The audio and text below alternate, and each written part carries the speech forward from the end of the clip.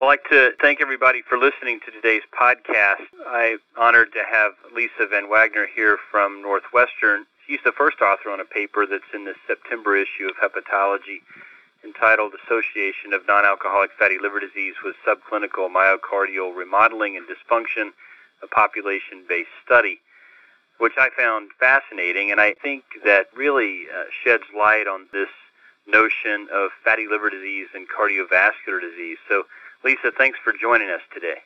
Oh, thank you so much for having me. I appreciate the opportunity. Well, as most of our listeners know, NAFLD is really associated with cardiovascular disease and is an independent risk factor for cardiovascular disease and is really the number one killer of patients with fatty liver disease. And previous studies have shown association with impaired endothelial function, a higher prevalence of plaques, unfavorable levels of subclinical atherosclerotic markers, and increased carotid intima media thickness. But we really haven't focused a lot on cardiac heart failure or diastolic dysfunction or even LV systolic dysfunction. And so this, I think, is an area where you guys have really punched a hole in what we understand about this. And so I wanted to kind of get your thoughts on what made you decide to study this, and really how did you go about doing it? Sure. So as you mentioned, there's been a large body of literature that's looked at atherosclerotic heart disease and the effect of having fat in the liver on that. And there's actually some conflicting results about how much of that risk is due to having liver fat or just having visceral adipose tissue itself, or VAT, which, as we know, is the ectopic fat just that occurs in the abdomen is in general, that is also an active endocrine organ. And so one of the things looking at that literature that I said, well, if NAFLD isn't an independent risk factor necessarily for atherosclerotic disease, looking at population studies, what are all these people actually dying from? And it turns out that if you look at the causes of cardiovascular death, that a significant proportion are actually dying from heart failure and not from having acute heart attacks. And I thought about that a little more and thought, well, what could we detect that earlier? Is there something that's happening on the microstructure of the heart at an earlier time point that having fat in the liver is impacting? And so that's why we decided to embark on this study. The question is that, heart failure in and of itself is an epidemic. We know that there's, almost 6 million Americans who have heart failure, and it's also related to obesity, just like having NAFLD is. And so the question is whether or not NAFLD was independently associated with heart failure, or is it obesity in general that's explaining the whole association? And so what we did in this study is we used a population-based study called the Coronary Artery Risk Development in Young Adults, or CARDIA study. And what's really cool about this study is that we have been following patients since 1985 to 1986. And during that time period, over 5,000 black and white young adults, they were aged 18 to 30 at the time, were enrolled across 4 different study centers in the U.S. in order to follow risk factors and markers for the development of cardiovascular disease. And so we've now followed them for 25 years, and actually this year they're all coming back for the year 30 exam.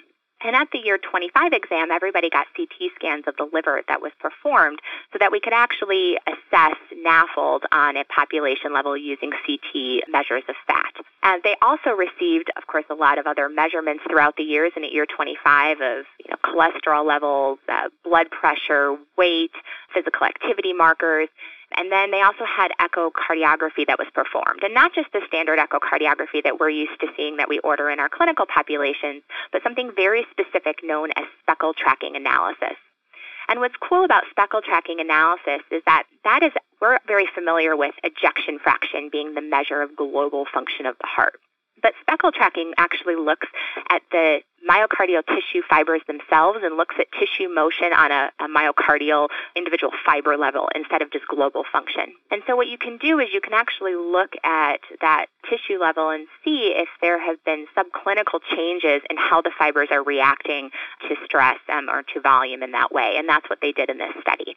So we're able to use this speckle tracking in order to detect whether or not there was subclinical changes in systolic heart failure, and then as well as look at different echocardiographic markers of diastolic dysfunction, which we did during the study. Yeah, that's remarkable, that amount of data that you were able to get from the study to evaluate. And looking at Figure 1 from your example of study participants, it looks like you wound up with about 2,700 patients that you could evaluate formally for this analysis.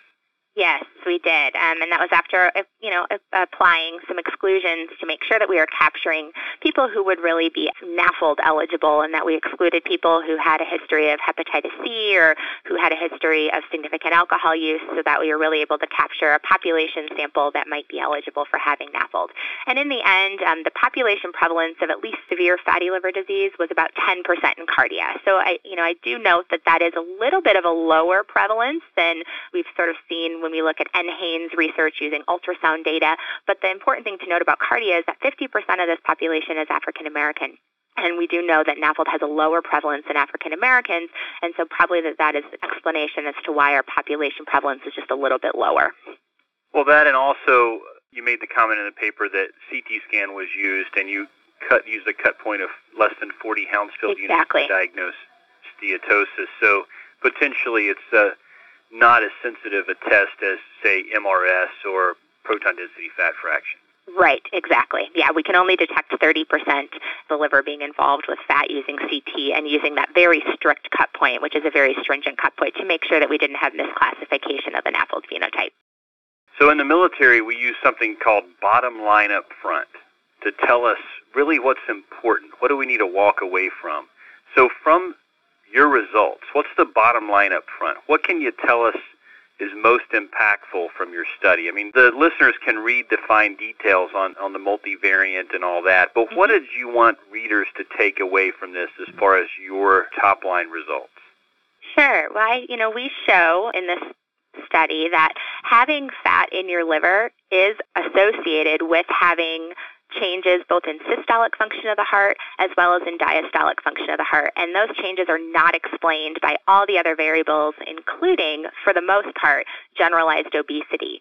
And so there's something about having liver fat that is having some sort of endocrine or paracrine effect on cardiac function. And clinically, when I think about this in our patient population, sort of next steps would be to determine, if we start ordering these type of echocardiograms on people, are there things that we could be looking for in a clinical population that might help us to either control risk factors more aggressively in this population or monitor more closely for signs and symptoms that might be going on to develop clinical heart failure? Now, of course, we can't say that NAFLD is causative of heart failure. This was a cross-sectional study, but as a clinician, those are the types of studies that in the future I think need to be done to actually follow these patients and see, are they developing clinical heart failure at a more rapid rate or a more severe rate than those in the general population. Let's talk about that briefly. Looking back at the Cardia study, is there a way to compare to answer that question? Because this is a prospective study, right? Mm-hmm. It was. So is there a way to compare those people that have fatty liver that developed heart failure to those that didn't have fatty liver and developed heart failure? Is there a way to go back and look at that data? There might be. Several things to take into note about Cardia. One is that we have only assessed the full population for NAFLD at year 25, unfortunately. We have a subpopulation at years 10 and 15 that had partial CT scans of the liver done, so we are in the process of going back and looking at how many of those people had fat at that time point. But because we don't know exactly when NAFLD developed, causation may be difficult to determine.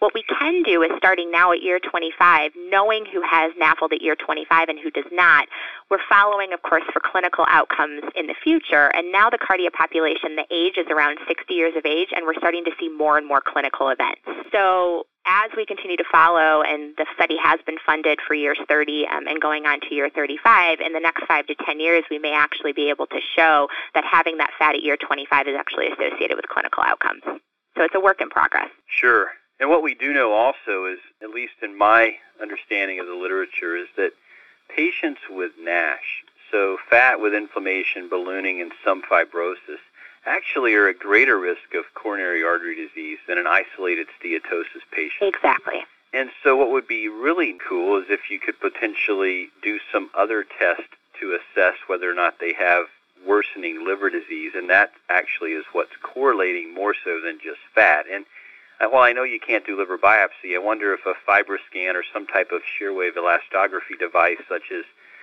supersonic imaging, ARFI, MRE, something like that could be done on this population to actually correlate progression of liver disease with worsening heart failure outcomes. That's an excellent point, and those are things that we're thinking about and in the process of writing some grants for funding for. As you know, with these big cohort studies, time and money are of essence, and so trying to work out, trying to get some funding to look at those things would be of great interest in this population, especially since there's so many variables that are already present and already been collected, so it would be a great use of the population to answer that question.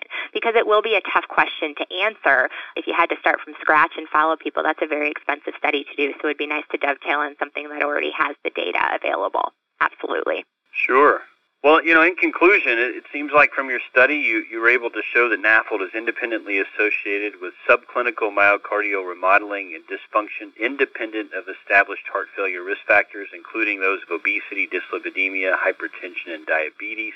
You also noted that other ectopic fat deposits, such as visceral adipose tissue, likely moderate some of these observed associations. But I think there's a lot of room to continue to look at this data set and to kind of continue to provide us with useful information for clinicians as we manage people with non-alcoholic fatty liver disease. And just want to thank you again for your awesome work on this paper and for taking the time today to join us, and look forward to seeing your next hepatology paper. Thank you so much, Dr. Harrison. I really appreciate it, and thank you to the readers for listening to the podcast. All right. Take care.